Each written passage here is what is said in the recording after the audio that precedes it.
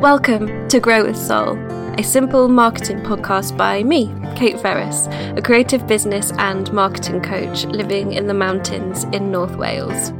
Grow with Soul is for creatives who either have their own business or who dream of having their own business and who want to grow slowly, sustainably and soulfully in their work and in their life.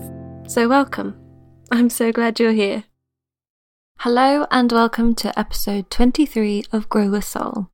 I'm so excited to bring you my conversation with this week's guest, as she is someone whose work and, let's be honest, Instagram stories are some of my favourites to follow online. Susanna Conway is an author, photographer and teacher who helps people know, trust and express themselves better by sharing the tools that helped her heal her own heart and live a self-directed life. This year, 2019, marks 10 years of Susanna teaching online via e-courses and books, and today we have a twisty-turny conversation through the lessons she's learned in that decade and how she runs her meaningful business. Ready? Let's go. Hello, Susanna. Hello, Kate. How are you doing? I'm very well, thank you. Thank you for inviting me on your podcast. Well, no, thank you for coming, because I'm kind of starstruck today, actually, because there's not many people who, well, there's like literally no one that I look at and I think, oh, you know what, I'd actually really like their business apart from you. Oh, well, wow, thank you for saying that. No. That's amazing. So, yes, I'm basically just getting you on so I can work out how to be you. Well, and have a business that seems to be, from the outside at least, very purpose-driven and that really gives you the life that you want to live. But before we get into all of that stuff, now I'm rushing ahead of myself, let's actually introduce you to people who might not know who you are and kind of give us your business journey so far and what you do and how you came around to the place that you're at now. Gosh, that's going to be the whole podcast. Well, the thing that I tell cab drivers, because they're always the ones that ask me, so what do you do? What do you do, love? And so I say, well, I'm a writer.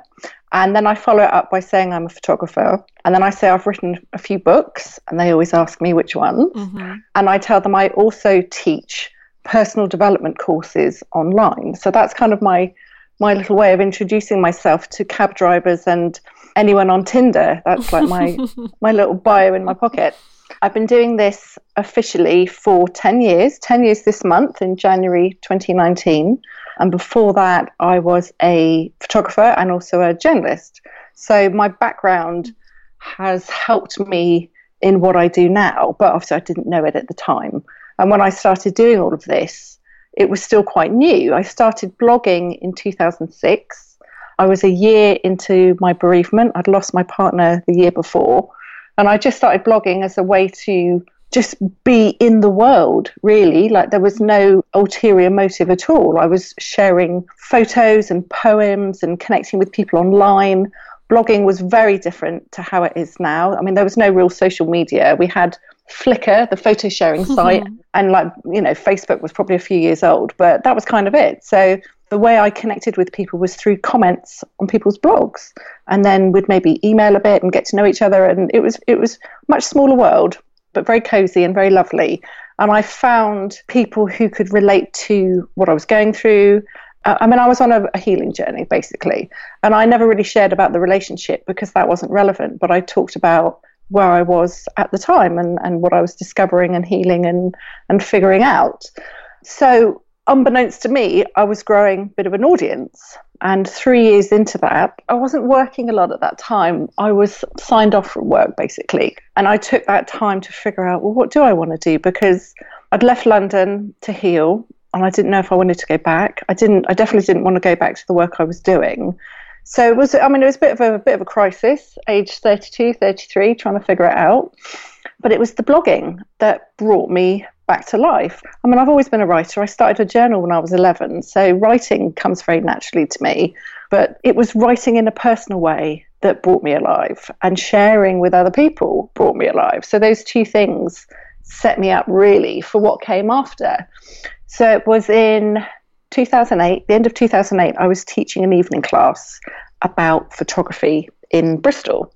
And the place I was teaching in already had a, sort of more traditional standard photography class. So they said, well, can you do something, a bit different? And I looked at my journals and I looked at my blog and I'm like, well, actually, I've been taking pictures as a way to heal my stuff. So why don't we do that? So I don't even know how I did it, but I cobbled together this 8-week, or was it 10-week evening class that I did in person. I think I had like 10 women in the class. It was really little, but it was my first sort of dipping my toe in the teaching world. And we had some really profound results each week. And the women were opening up, and it was just really quite magical and a little bit terrifying because doing it in person and the introvert was coming out of her shell, but it was just kind of magical. So, of course, I blogged about it. I said, oh, my God, this is fantastic. And, well, maybe I wasn't quite as over the top, but I was very excited and pleased with what was happening. And people, blog readers were saying, well, how can we do this as well? I'm in America. I can't come to England. So a friend suggested, well, why don't you try and do it online? And from there was born my first e-course that I launched in January 2009. And of course, back then, there were a few people doing stuff like that, but it's not like it is now.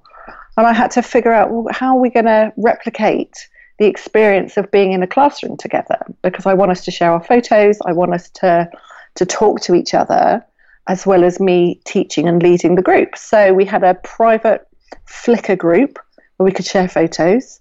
There was no Facebook groups back then, so I couldn't use that.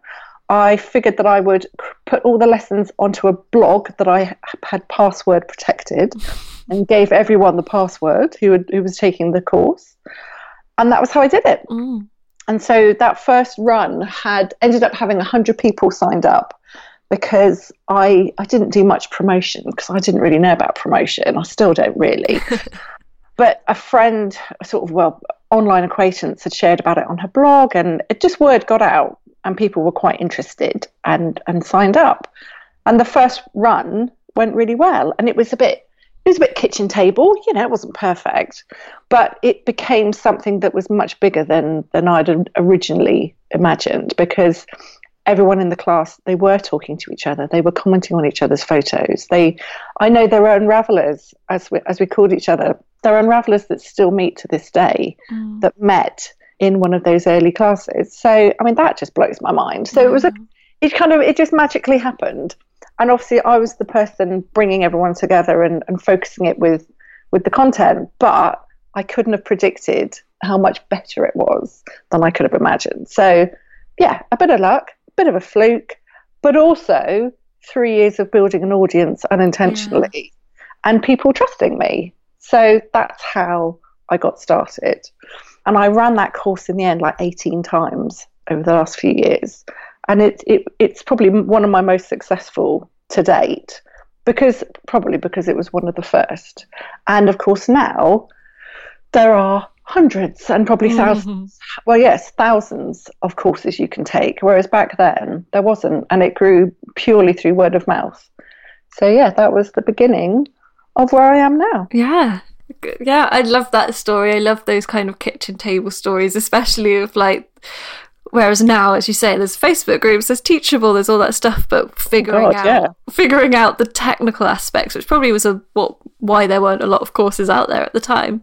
So how did you go from that first course and it being powerful and meaningful to people and it working for you? Was it then a very conscious decision to scale that or grow that in terms of adding new courses and doing new things? How did that then turn into a business? Well, I can tell you right now that there has never been any plan to turn any of it into a business. I've never had a business plan. I've never had any kind of a loose plan. So that needs to be said. First of all, I don't have any kind of qualifications in business, nothing. So all of this has come about through writing about it in my journal, figuring it out, piecing it together, and trusting my intuition. That's how it's come about. And I never planned to be here now. To be honest, after the first time I ran the course, I really did think it was a fluke. And I'm like, well, that was lucky, but it's probably not going to happen again. And then I'd run it again and again. And, it would sell out in 10 minutes. That's how crazy it was back then.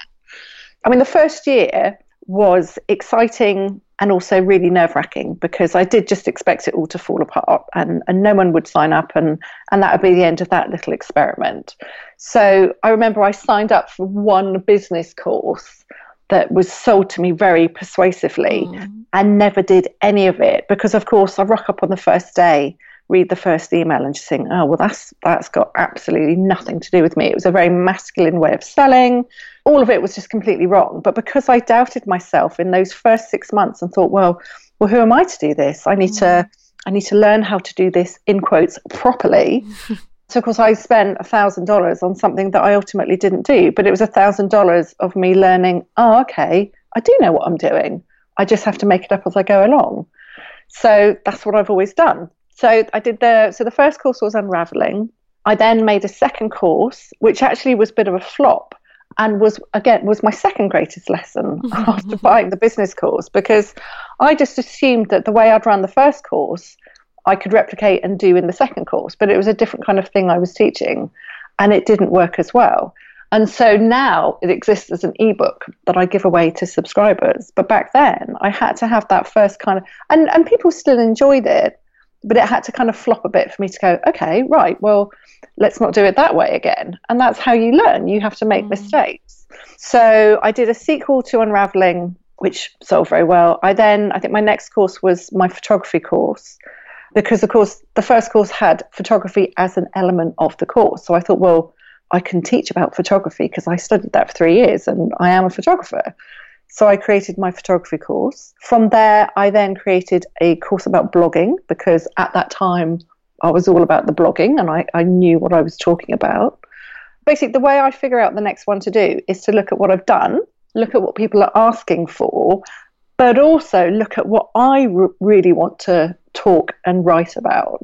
Because yes, you want to know what your audience wants, but unless you're really keen to do it, and oh my God, I've got so much to say about that, it's never going to work out. There has to be that lovely middle ground of what they want, but also what you're excited to talk about. So each course kind of led on from the other. And then I went into, I think it was my one about the Sacred Alone, which is all about being on your own and meditation, because that was a really important bit of my healing journey. So I wanted to talk about that. I've done courses about tarot cards and oracle cards because I use them as a way to stay in touch with myself. It's not about prediction or any of that stuff. It's using tools to access what's inside you. So I'm very interested in that. So I did a course about the cards. I've done one directly about intuition. I've done one about mindfulness. So all of these things are like pieces of my creative and healing journey that I am then translating and making digestible for someone else. So, I mean, a lot of it you can read online, you can read books. There are other people teaching these things, but the way I do it is to put it through the filter of me. And if you get on with the way that I write and I speak and I do things, then you're going to enjoy the way I teach, because about 90% of my audience, because I've surveyed them over the years, are introverts. So I'm very big into written lessons and a bit of audio and the occasional video. But I know that my people really like learning through the written word. And that's how I really enjoy teaching. And that's how I teach best. So, there are plenty of courses out there that are all video content. I can't get on with them at all. I don't want to sit down. Same. That's my head in. I'm like, no, I don't want to hear you talking. I want to read something. Send me a PDF, send me an email, let me read this, because then I can take it in. So that's how I teach. So if you resonate with that, then you're gonna dig my stuff. So yeah, and I think part of creating courses is it's important to know how you teach best, rather than looking around and seeing what everyone's doing. Oh God, I should do that then. I should do a video course because that's the in thing. Well, it's only the in thing if you're good at doing it that way. Otherwise, it's going to be rubbish. So I think it's a lot of this stuff is about self-awareness and knowing how you operate, because then you're going to be doing it in the best way you possibly can. So that's quite important. Yeah, I so agree. And the way that you described how you developed it over the years, it feels very free, because what I come up against when I speak to people is a lot of kind of clenched shoulders and that almost paralysis of, but I need to do it right. And what I try to talk to people about is that there is no right. There's right for some people, which isn't right for you, and you have to trust yourself. And that's sometimes the hardest thing for people, is letting go of the apron strings of the advice and the experts, in inverted commas, and actually trusting themselves, and that what their gut is telling them is what's the best way for them to go forwards. Yeah, so it's really nice to hear you kind of say that you built it all without that plan, because I'm a bit like you. I just think you don't need a business plan unless you're going for investment or something. Every plan I've ever made has been out of date in like a week because I've changed my mind or I've done something else or something else comes up. So, well, that's it. Yeah. We're working in an arena that's so new and so different. You can't really, I don't think you really can create a business plan, because the business plan applies to like the old school business, but this is the new school business. So, online things change all the time. So you have to kind of stay quite limber and go with the flow. Otherwise, you're just going to fall behind. Yeah. But this idea of needing it to be done properly, needing it to be done correctly, it's got to be right. You've got to think, but right according to who? Because there are so many different ways to do it. The thing that's right is what's right for you and how you do things. So let's wheel that back a bit. When I started, there were a heck of a lot less people online doing this. So my fear just came from people even understanding what an e-course was and trusting that I wasn't trying to scam them out of some money. Now e-courses are all the rage and everyone's trying to do one, and we've got that language for it. But back then it was kind of new, and everyone's like, oh, what's an e-course? You're just trying to get 50 quid off me for nothing. And actually, over the years, I have signed up for one course, and it never got delivered because the woman just disappeared off the internet. That was very interesting. So it does happen. And there are people out there doing stuff online and doing it very poorly, which reflects badly on the rest of us. But the only thing you can do is just keep going forward and putting your best stuff out there. But yes, paralysis from thinking you have to do it correctly, that's just fear. That's perfectly normal. And actually, I think you eventually let go of that a bit. I mean, when I'm creating something new, I feel the fear mainly when I'm first putting it together, because I'm like, well, I'm not sure, is this going to work? And I don't know. It's when I've finally got to the point where I can offer it to my people, I feel fairly confident in it, because I'm like, well, I've done this now, and I've done this quite a few times, and I just about know what I'm doing, and I know how to put a course together. I know how to sell it in the way that feels right to me, But you've got to do it. But the first few times, you're always going to feel nervous because you're doing something new. And because this sort of work is you putting yourself out there, because we are the face of our business, and it is our words that we're selling, or our expertise, or our ideas, or whatever. It comes from us. I'm not trying to sell a table, although if I had made the table, that would be my creation. So it's kind of the same. But yeah, we're putting ourselves out there. We're asking to be judged. But obviously the biggest critic is always the one inside our head. So we just have to give her a bit of chocolate and just get on with it. Well, and what I want to dig into a little bit, actually, because you talk about when you feel the fear and in that process. And what I come up against with people is that they feel the fear of it not selling before they've even had the idea properly, and try and separate out that process a little bit of like, just create the thing and you don't need to worry about this yet. This isn't your worry at the moment. So how do you kind of approach that practically? How do you kind of approach a new course, for example? I think any of those fears are a bit less these days, because like I said, I do kind of know what I'm doing now, so that feels good. If anyone out there is worrying about it not selling, often the only reason it doesn't sell is because you haven't got a big enough audience yet. I get this with people that come and do my little business course, The Inside Story. I've had people that are working on a course and they're putting so much into it, and of course when they open it and try and sell it, no one buys it, but it's only because the people aren't there yet. And to get past a lot of the fear of it not selling is to have people already there that want to buy something from you.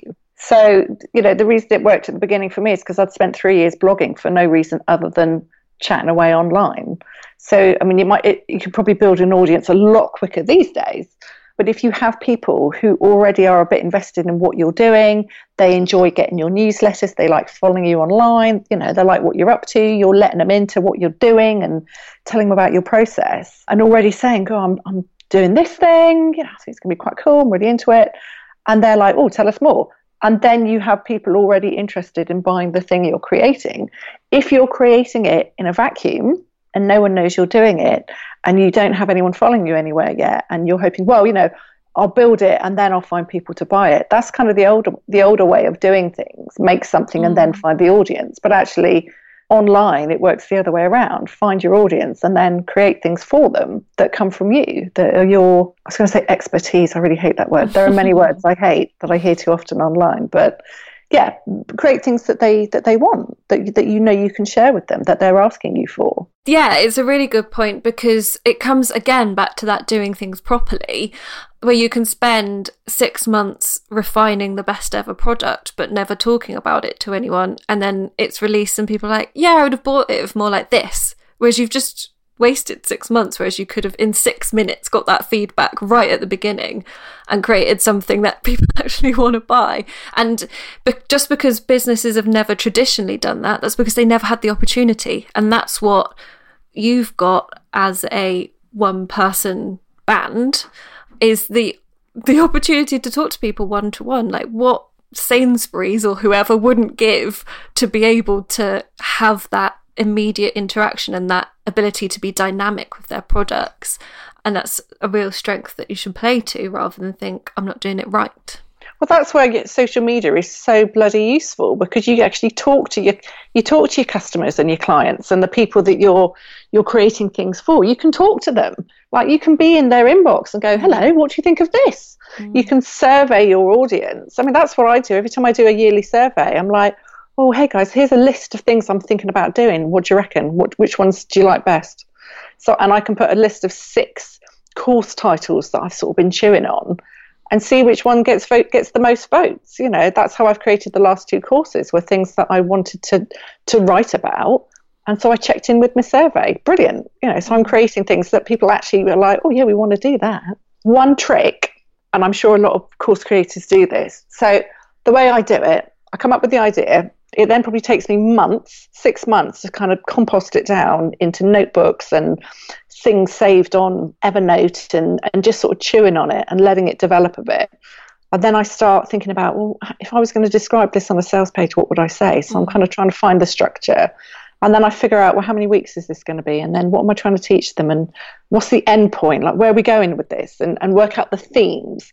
So I get it all plotted out, and this takes as long as it takes. And then I start mentioning it at places and see what people think. But when I actually start offering the course for sale, I'm currently working on the first week or 2 of the course. And when we actually start, I'll probably only have half the course ready. So I don't try and get the whole thing ready before we start, because what I prefer to do is the first round of a course is always the most exciting and the most dynamic, because I'm excited and I'm fresh. And everyone else is fresh and excited about it because they haven't done it before and they haven't heard anything about it from past participants. So what I do is we get the first week going, and I'm checking in on Facebook, seeing how everyone's doing, because we always have a Facebook group. And what it means is, as they're asking questions and as they're giving me feedback on what they're learning and talking amongst themselves, I can see, oh, right, I must remember to mention that in week 3, or, you know, whatever it is. So I'm responding to what they need and how they're learning. And as we go, I can course correct if we need to, and I can add bits, I can take away bits, and I can change things as we're going. Unfortunately, this means that the first run of the course is really intense for me. And the last one I did, I think it was a 4-week course, and I ended up working 6 weeks solidly without a day off. So that was really intense, and I did burn out a little bit at the end. But this is how I work. You know, I always did my homework the night before. So can't do that with a 4-week course, but you can create something that's fresh and immediate. And if I had created that 6 months before and pored over it and tried to perfect it, it wouldn't have been the same, because what I need is the feedback from people that are interacting with the material, because I want it to be the best that it can be. And you can let go of any thoughts of, well, it's done, then it's perfect. No. Then the next time I run it, I can still be changing things and making it better and burnishing it and helping it fulfill its possibilities. So each time I run a course, I'm always, adding, subtracting, giving it what it needs, because it's a living, breathing thing.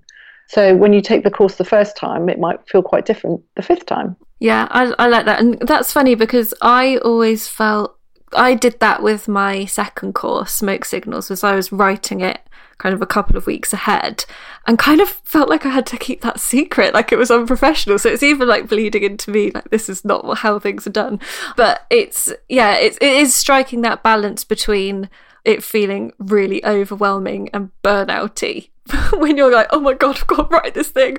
But yeah, it does absolutely help you to see what's actually relevant, because my first course, I wrote it all before it even went on sale, and there was a lot of stuff in there that was actually just confused people more than anything else, because I was trying to shove loads of stuff in, whereas actually you can get the level of people in the course and think, actually, that's not necessary. What's more valuable is if I just explain this really simply and then give them some extra worksheets for them to go and do it, rather than try and over egg the point so it feels like there's more words there. Yes, absolutely. Well, I think I always want to make sure everyone gets value for their money. You know, if they've honoured me by giving me money to learn from me, which I still find amazing, and it still blows my mind that people do that. It is such an honour. Then I want to make sure they have a really good experience and learn what I'm promising that they will learn, and hopefully change their life in some way, because I'm teaching them tools or, you know, new ways of doing things that are going to help. That's the whole bloody point. So yeah, I've always had a tendency to give them a little bit too much. Yeah. and if you're getting like a daily email, they're like, oh fuck, it's too much. But I think, yeah, but at the end of the course, you're going to get a PDF of the whole thing, so you can go back through it. It's all in there. You're getting this gorgeous book of this course, and you know, this stuff that you're learning is going to be with you forever, I hope. But what I do now is I reassure everyone that if you feel like you're falling behind, don't worry about that. Just start where you are, because some people are like me and they'll sort of read the emails or maybe check them out at the weekend and don't take it too seriously, but take what they need. But there are other people that want to make sure they follow every single email and do every single exercise in the order that it's presented, and get really stressed out if they're not able to do that, because, you know, life gets in the way. You don't take time off from work just to do a stupid e-course. So yeah, I reassure them, it's like, do what you can. This is for your entertainment and for your enjoyment, and take what resonates with you and leave the rest. So yeah, there are different ways to lead courses, but also you've got to look after your people and help them take the material on board, or work through the exercises, or just guide them. It's quite a rounded experience, really. Even though it's online and we're not in a classroom, I'm not facing you, I'm still there for you. So that's where Facebook, which I don't like Facebook, but I appreciate the groups. And it's really nice that I could connect with everyone doing a course in that space. You know, that's been really helpful. That was a really helpful development when they brought those out, because yeah, I want to be there answering questions and having a chit chat with everyone. Yeah, it's basically the one good thing about Facebook. It's the only good thing. Yeah. So what I'm really keen to talk to you about, and to kind of change tact a little bit, is the concept of purpose, because this is something that I talk about a lot, and I think a lot of people, most people who listen to the podcast are really on board with it as a concept, but actually how practically to find my purpose and then turn that into a business and refine it and to keep really close to that is something that I know people find difficult. And I always think of you as being a very purpose-driven person and business. So what are your thoughts around kind of your purpose, and how did that kind of evolve quite naturally? Is there ever been a time that you've sat down and kind of thought, this is the reason I'm here? What are your thoughts around that? Oh, golly. I've never really sat down and tried to figure it out, because every time if I've ever tried to do that, my mind just sort of short circuits. So it's such a big thing to try and figure out your purpose. And I secretly think our purpose is just to be the best versions of ourselves and not hurt anyone. I think that's the purpose of trying to figure out, well, you know, what's the point of my life? I think trying to find your purpose and then turn it into a business, that just makes me break out into a sweat. So I don't know if that's such a great idea. I think a better question is, what am I here to share? Yeah. You know, like, what can I share that's useful? And it doesn't have to be some sort of personal development thing. You know, what are you good at? Are you good at making tables? Brilliant. We'll share that. You know, so what can you share and be helpful, be of service in some way? And it could be in the way you bring up your kids. You know, that's changing the world. It doesn't have to be a monetized thing. Having said all that, when I look at my business, like I said, because there was no original plan, there was no blueprint. So it's all kind of cobbled together. Like, it started off with one little house in the village and now there are 10 houses, but there was no plan. So they're all a bit higgledy-piggledy and and a bit misshapen. And that's how my business feels sometimes. But at the core of it, I would say, is trying to help people get to know themselves better, because it's all come from those first few years of blogging, really. And when I was figuring out my stuff and healing my hurt, and I mean, obviously I was in therapy for years, so that was part of it. But a lot of my healing came through my creativity. So my purpose in my business and my work is to help people get to know themselves and heal their hurts so they don't pass them on, and do it through the power of creativity, because that's what worked for me, and that's what I know, and that's what I can share. So yeah, so that's kind of like my overarching purpose, my big purpose.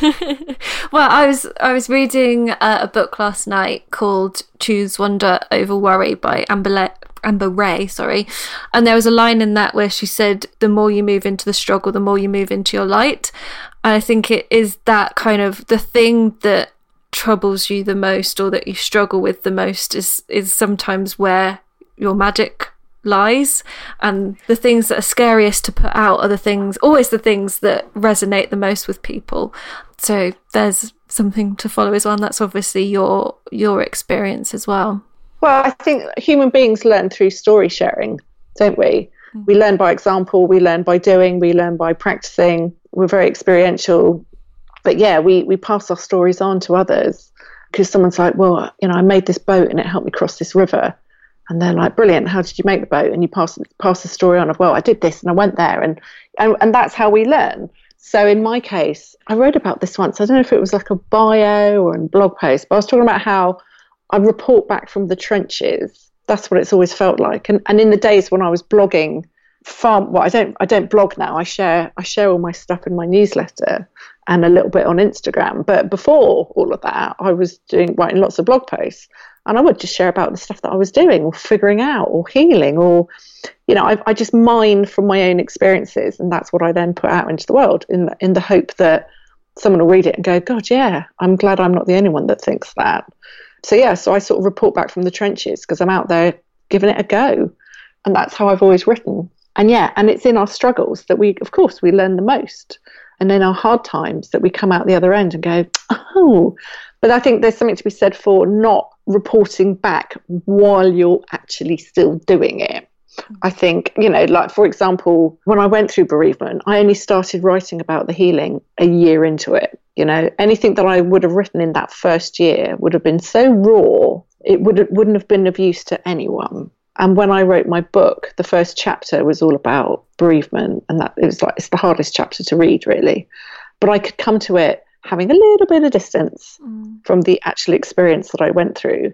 But I did do a lot of writing in that first year. I have so many journals filled with words because I still had to get it out, but that was just for me. So that wasn't for public consumption, and that never would have occurred to me. But of course, when I wrote that first chapter, I could go back through my journals and be right back in the intensity of what I was feeling, which never goes away, you don't forget. But I was able to read back through all of that stuff and go, oh yeah, and take the gems from it and the stuff that I'd learned and figured out, and then spin it into words that I could share with other people. Mm-hmm. Let's talk about the more kind of nitty gritty of your courses. And because you mentioned when you get an idea, you chew away at it for 6 months. So what is it like when you get the idea? How do you generate the ideas very organically? I assume from our conversation you probably do. Or do you think I need a new e-course now? Or do you have the other problem of I've got 10 different things I want to do and I can't do them all? So what's that process like of getting the ideas, refining them, and choosing which ones are going to be the ones that you're going to put forward? The courses that I've done so far have generally led on from the previous course. So when I was doing the intuition course, it was pretty obvious to me that the next step on from that would be something more about mindfulness. So like when I did the unraveling, it led on to photography because there was photography in the previous course. So there's always like the next step, the next stage, the next piece to learn in the e-course participants' path, if you like. So there's a kind of logical progression between how they've evolved. But yeah, I definitely always have some ideas on the go. Like I'm always composting, that never stops. There's always notebooks being filled and things I've thought about, things I want to study more or share more about. But I do find that having done this for 10 years now, I'm kind of hungry to do something a bit different, because I generally try and do at least one new course a year. This last year, 2018, I managed to do 2 courses, which was exceptional. The year before that, I'd just done one, which I probably won't even run again, because it came off after a time when I'd had some difficult stuff going on in my family and I wasn't working at my optimum capacity, shall we say. And so I created this course, but when I look back on it, I can tell, I'm like, I wasn't all there. The course is still good, but I wasn't in my absolute zone of genius because I was so drained from what had happened, some, personal stuff that had happened. So I'm like, okay, that's good to know. A lot of my work comes from how I'm feeling. There's a reason why my business is still relatively small, shall we say, why I'm still a one-person band, because I want it to be that way. I have no dreams of doing like a mega TED talk. I can think of nothing I want to do less than that, like I don't want to be on Oprah. I don't want to do any of that stuff because that just sounds really stressful and horrible to me. So I don't need my book to be on Oprah. I don't need that. What I want is to create a business that I love doing and that I enjoy. And there's always going to be admin stuff that's annoying and pressure and burnout and all of those things. But I want a business that feels like a shawl around my shoulders and not a straitjacket. So it's very intentional. Even though there's no business plan, there's also it's intentional that my business remains the size it is. Because I have a part-time VA, I have an accountant and a bookkeeper and a graphic designer, but they all sort of do stuff for me as and when I need it. It's no one's full-time. And I don't want anyone full-time. I don't want to have to be responsible for someone else's salary. And as soon as you start bringing people in full-time, you're creating something. And I don't want to work in an office. The whole point of being self-employed, because I was self-employed before all of this started, was to be at home. I like being at home. I like working from home. It really suits me. And if I suddenly have a team, that's going to change, and I don't want that. So this is all super intentional. How do you do that? By which I mean, I'm quite like, that's in my head. I really don't want a team. I don't want this. I've got that clear vision of that, but it's very easy to get swayed by, well, maybe I should want a TED talk. Maybe I should want to be on TV. And in this, especially the online world, which is all about growth, and everybody's talking about it. How do you kind of turn your back on that and really hold on to what matters to you? By knowing myself really well, basically. I mean, don't forget, so 10 years of doing this, obviously I've had moments where I'm like, shit, maybe I should do that as well. Oh, look, she's doing that. Maybe I should do that as well. Obviously. I mean, I'm not blind to it. And I feel insecurities just like anyone else.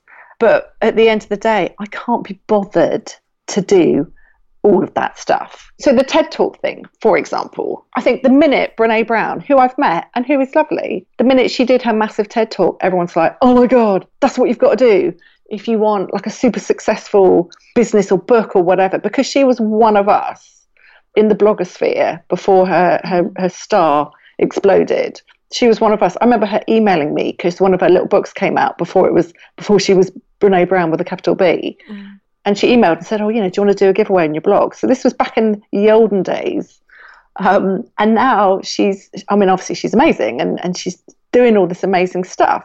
So we have people like Brené out there on these pedestals where we're like, well, clearly that's where we should be aiming for, because that's just mega success, isn't it? And isn't that what we should all want? And we should all want 7 figures. And it's like, yeah, but why? Why do you want that? Why? Just keep asking why. Is that because that's what everyone else wants? Yeah, but is that what you really want? Really? I had someone ask me, it was a London TED Talk that was being organised. I can't remember where. Anyway, I got a message about it. Someone asking me if I'd like to get involved or contribute a talk or however it is, apply, or I can't remember how she worded it. And I was like, oh God, no.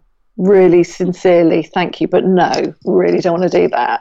And it was such a clear, full body no. I was like, yeah, no, God. Just the thought of how many months it would take me to create the talk and practice the talk and then do the audition for the talk and then deliver the talk. And I just thought, good God, no way. So once you're quite kind of clear on the stuff you really don't want to do, it's actually easier to know the stuff you do want to do.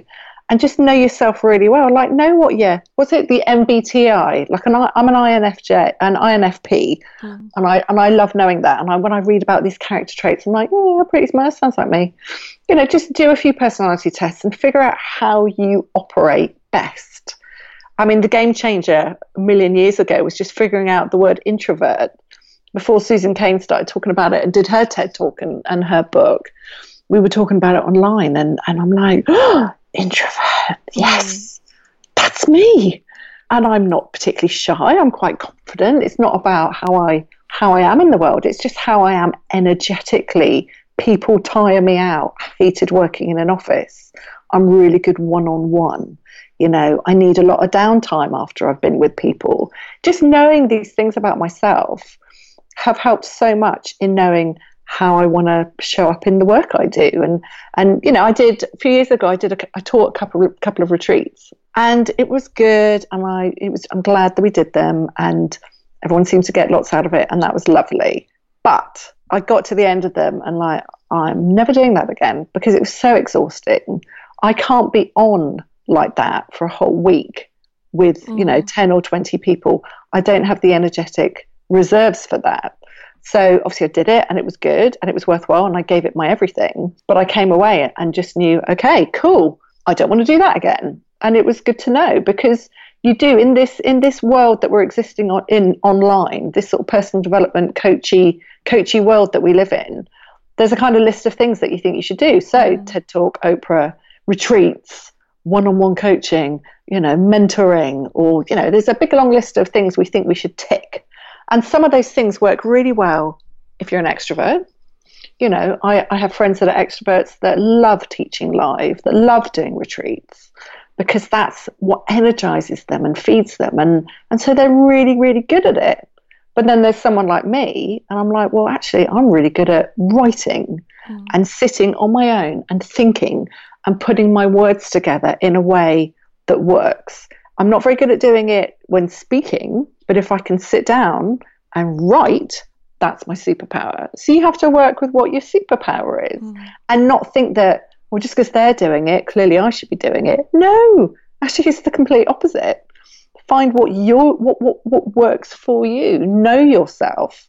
And actually, and I'm sure so many people have said this, the journey of creating a business is like the ultimate personal development journey. Oh because isn't it though? Because especially if it's just you, you're putting yourself out there, you're putting your face on things, you're having to show up.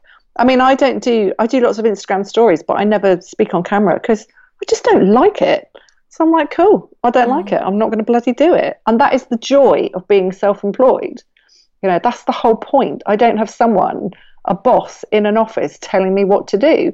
I'm my own boss. So I create the business that works for me. In work terms, that is the whole point. And that's so interesting to hear you say that, because yes, that was always the whole point for me. But I've actually at the moment in a bit of a period where I'm learning that as much as I talk about, your work and it's going to be beautiful and blah, blah, blah, in my head, I still have this thing that work has to be something I don't enjoy. And so I always really put off the things that I actually really like doing. I put off those things and I don't prioritize myself. And if somebody asks me if I can, run a course earlier or one more time, I'll just do it because somebody's asked me to do it. But I guess that's something that comes with time and learning and learning what your priorities are. Yeah, and setting boundaries and knowing what works for you. So, of course, that's why it is the personal development journey. Absolutely. It is just practice, though. God, the more you do it, the more you know what you're doing. I mean, it really is as simple as that. I mean, we're taught at school, well, I certainly was, the work should be hard. Exams are hard and homework is hard and some things you're good at and some things you're not good at, but you should be better at the things you're not good at and all of that stuff. And then you get a job and you've got to work your way up, and we're sort of created in this little factory mold that we just got to go out there and be running on the wheel and making the cogs of society work. I don't know, God. So when you finally have this sort of magical unicorn of working from home. You mean I don't have to get up with an alarm? Oh my God. Well, who am I to have all of this magical space to do something I enjoy? What do you mean? I don't deserve that. I think you do have to work through feelings of not deserving doing what you bloody want. There was definitely in the first year was probably my biggest year of figuring this stuff out. I mean, there's been layers and layers of it, but in that first year, I was like, God, so you mean I can do this and people will pay me? Oh my God, who am I to do that? You mean I can create a new website with my own name and I can do that and put myself out there? God, who am I to do that? And you have to keep going through these layers. I'm wondering if it's a particularly female thing to wonder if we deserve these things. I'm wondering if there are any podcast interviewers right now saying who are men saying, well, I didn't think I deserved that I could do this. I'm thinking perhaps not, but perhaps we as women are taught that you're not really supposed to put yourself out there, are you? You're kind of behind the scenes. You're the support crew making things happen. And actually, yes, I don't want to do a TED talk, but my business is my name. My business is me. And I've had to work to get to a point where I'm comfortable with that. I mean, when I started blogging, I didn't have my name on my blog for probably the first 2 years, or, my full name. I think the first time I put a picture of myself, God, how old was I then? I mean, that was like a really big deal. Now everyone's selfieing it up. Yeah. But back then, I kind of wish I'd done it more, because now I'm older and like, oh, shit, I should have done that. But that's the other part of putting yourself out there. If you look at Instagram and see what everyone else is doing in the sort of coachy personal development world, you wouldn't be wrong to think that, oh my God, everyone's living this amazing life because they're having all these lifestyle shoots done. And those are the photos they use to put themselves out there. This is particularly with coaches. You get these beautiful shots done of yourself and that's your promotional stuff, which is okay. And we need a few shots that we can use professionally. Absolutely. However, I much prefer a mix of behind the scenes as well as the polish. Like I will always be the kitchen table blogger from 2006. I will always want to know what's going on behind the scenes. If all you're showing me online is da da da da, everything's perfect and I've got all the answers, just pay me $1,000. Like if that's what you're putting out there, I'm going to switch off immediately. And I think pretty much 85% of the reason why my business still works is because every time I send out a newsletter, I'm just really honest. Like I'm not trying to pull the wool over anyone's eyes or pretend everything's great if it's not, for example. When I'm sharing stories and sharing my life, like I'm really doing it. There's no razzmatazz. I try and do things with a little bit of polish. I want to look like I've got myself together. Mm-hmm. I have a bit of pride in my work and want things to look nice and have nice design. But if I'm having a really crappy day, like I'll say I am, because I think that makes me much more relatable. And if I'm sharing stories, I want you to see yourself in them, really. Yeah. And even if our experience of the world is really different, or we live in different countries, or we're different ages, or, for example, I don't have children, but I'm an auntie, and I can talk about my experience of being an auntie, or just empathy with mothers. A lot of my audience are mothers, and I get it, man, because I spend pretty much half my day on the phone to my sister helping. So, I want people to see themselves in me, because I'm sharing a lot of the universal human experience, perhaps. It might not be exactly the same as your experience, but you're like, oh yeah, she gets it. And that's what I try and share. So that's why I'm not doing a lifestyle shoot every 5 minutes, because that's just not real. It's not real. I just can't do it. And maybe it works for some people, and that's how they are comfortable being online. And that's cool. Everyone has to find their comfort level. But for me personally, as a business owner, it doesn't work. And also as a customer/consumer, I find I gravitate towards people who aren't afraid to share a bit of the truth and shine a bit of light on, the darker stuff, because we all have it. We all feel it. So, don't be afraid to be real, really. All anybody wants is the truth. Yeah. And sometimes that's the scariest thing to share. And I think that, especially with marketing with a capital M, it's always been perceived to be about lying, and actually that's what puts people off, because they think, well, I have to put on the show dance, but you don't. But you really don't. No. Please don't do that. Don't do that. No one likes that. But that's the thing, though. That's old school marketing. Yeah. That's when you've spent a year developing something that no one knows about, and then you're supposed to magically go out into the world and go, look at this thing, everyone. Come and look at this. It's brilliant. Whereas actually, if you spent a year creating something and showing everyone what you're doing and talking about your stuff and your life and a few behind the scenes shots, as well as a slightly self-deprecating selfie, which we all enjoy, and then invite people to do the thing you're doing, if they fancy it, if it's like a good fit for them, and if it's not, hey, no worries, but this is what I'm doing and this might be of interest. Great. That's the sort of marketing I do, and that's the sort of marketing I respond to best. So obviously you want to vaguely know what you're doing and stick to your deadlines and deliver what you promise. But if you feel like you've got to do it in a way that you're pretending, that's where I have a problem with marketing. It always feels like a big pretense. And, don't tell everyone the truth. Yeah. But what are you hiding, really? We don't have to be like Nike or Sainsbury's, or I can't even think of any big name brands. Can you tell? That's as far as I got.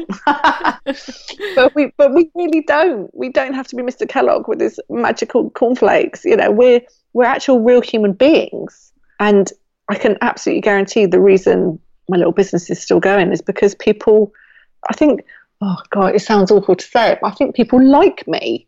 That. I think it's as simple as that, because I know from the emails I get from my audience that people they like that I share, they appreciate that, they like seeing pictures of my cat. They're a bit invested in what I'm doing. A lot of people have been there since the very beginning, which is amazing to me. I've made friends through blogging and my courses. It's not just people I sell to. No. These are people I know, and I recognise names when they sign up for all my courses. When I did my book tour, I got to meet loads of people in my audience, and it was just the most amazing thing ever. So it's not about me being this separate entity and everyone else is over there. It's like, no, we're all on the same bus. But I'll make stuff that hopefully they'll enjoy doing, because, all right, I just got it. I'm basically like a big sister, and that is how I operate online. That's always been my way of doing things. And again, unintentionally, but when I think about it, and this has occurred to me before, but it's just landed in my head even more clearly, I'm like your big sister. That's how I write, that's how I talk, that's how I am with my actual little sister, and that's how I am with everyone who's following along with the stuff that I'm doing. So yeah, big sister. And that's all it is. It's who do you want to be to people, and who are those people, and what do they need from you? Yeah. One of the loveliest ways to be online is just be friendly. Be kind and be friendly and be generous. And yeah, are you someone's aunt? Are you like a mother? Are you a confidant? Are you a sister? Obviously a brother, a dad, but it's that friendliness, that familiarity. People really respond to that. That's the way to sell stuff, is to be someone's friend, not some expert with a capital E.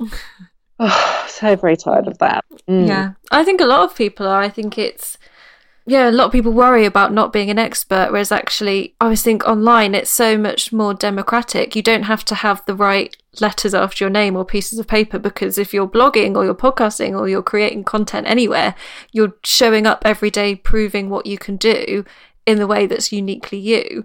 And that's what's always more appealing to people. And I know when I look for support, I'm kind of like, I don't want to find somebody who's got all the qualifications but is not on my wavelength. I'd rather work with somebody who gets my head and how I think, and can connect with me on a more human level. Absolutely. Well, that's why the best coaches are the ones that ask the really good questions. They're not agony aunts. They're there to help you access the answers you already have inside you. So this whole expert thing, do you know what? I want an expert if they're going to operate on my brain. Yeah, that is the one time I really want someone to be an expert in what they're doing. But if it's something like, anything that I teach, journaling, meditation, oracle cards, or mindfulness, all of this stuff, there are probably way more, in quotes, qualified people out there. But I'm teaching it because I've gathered the information, I'm mining it from my own experiences in my life, and I'm putting it together in a way that I hope that you can use and digest and go, oh yeah, nice one. So I think teaching, because that's what I'm doing here, is bringing together the information and then sort of cobbling it together in a way that someone else can use. That's the magic. And it's like the coach asking the questions. I mean, God, with teaching journaling, it's all about questions. And I can teach you techniques and help you ask the questions yourself and inspire you. A lot of this is about inspiring. And I'm an inspirer, which is one of my favourite parts of my job, actually. I just want to get people excited about this stuff. So, yeah, so being an expert, what a masculine term that is. God, how very dull. Right. I could talk to you like for the rest of the day, but we're at risk of this becoming the longest episode ever. So I must ask you 2 more questions. One is the one that we ask everybody on the podcast, which is, how do you grow with soul in your work and life? Yeah, I had a little think about that. Actually, I wrote something down for you, Kate, because I'm an expert and I do things like that. How do I grow with soul? Well, in my business and my life, I trust that all the answers and the guidance that I need is already inside me. So after everything we've just talked about and finding your way and all of that stuff, when it really comes down to it, everything that I'm doing and have done when I look back on it is because I went inside for guidance and for the answers. So this comes back to journaling, actually. If we're going to talk about it really practically, I write stuff down and I talk to myself in my journal, and I've done that for so long. It's my automatic process and thing to do is to use words, get it out of my head, write it down and access what I'm really thinking, because I really truly believe that all the answers are inside us. Like, I really truly believe that, and nobody knows what I need better than I do. You know, I'm the person who knows me best. So brain surgery, I'm going to go to a brain surgeon and get his opinion, but everything else, I really think I've got the answers and I'll figure it out. Good. Lovely lesson and a good sum up, I think, of the rest of the episode too. So for people who are really inspired by your inspirerness, where can they come and connect with you and find out more about you? Well, everything is on the website, which is susannaconway.com. Like I said, I'm not really blogging anymore, but all my blogging energy and sharing energy goes out in fortnightly newsletters that I call love letters, where I talk about what's going on. So they go out every 2 weeks. And I also share thoughts and obviously lots of pictures on Instagram, Susanna Conway on Instagram. So those are my 2 places, my newsletters and my Instagram. That's where I am. Great. Well, thank you so much for coming on and sharing all your expert knowledge and your intuitive knowledge as well. Oh, you're taking the mickey there. I am, yeah. It's been an absolute pleasure. Thank you again. I loved it. Thank you. I hope that wherever you are in your business journey, that there was light, inspiration and hope for you in that conversation like there was for me. Any links that we mentioned will be on my website at simpleandseason.com/podcast, and you can find me and Susanna on Instagram. I'm at simpleandseason and she's at Susanna Conway. As always, if you have a friend who you think needs to hear this conversation, perhaps this one more so than some of the others, please do send them the link to the episode and share it online. And until next time, I hope you grow with soul.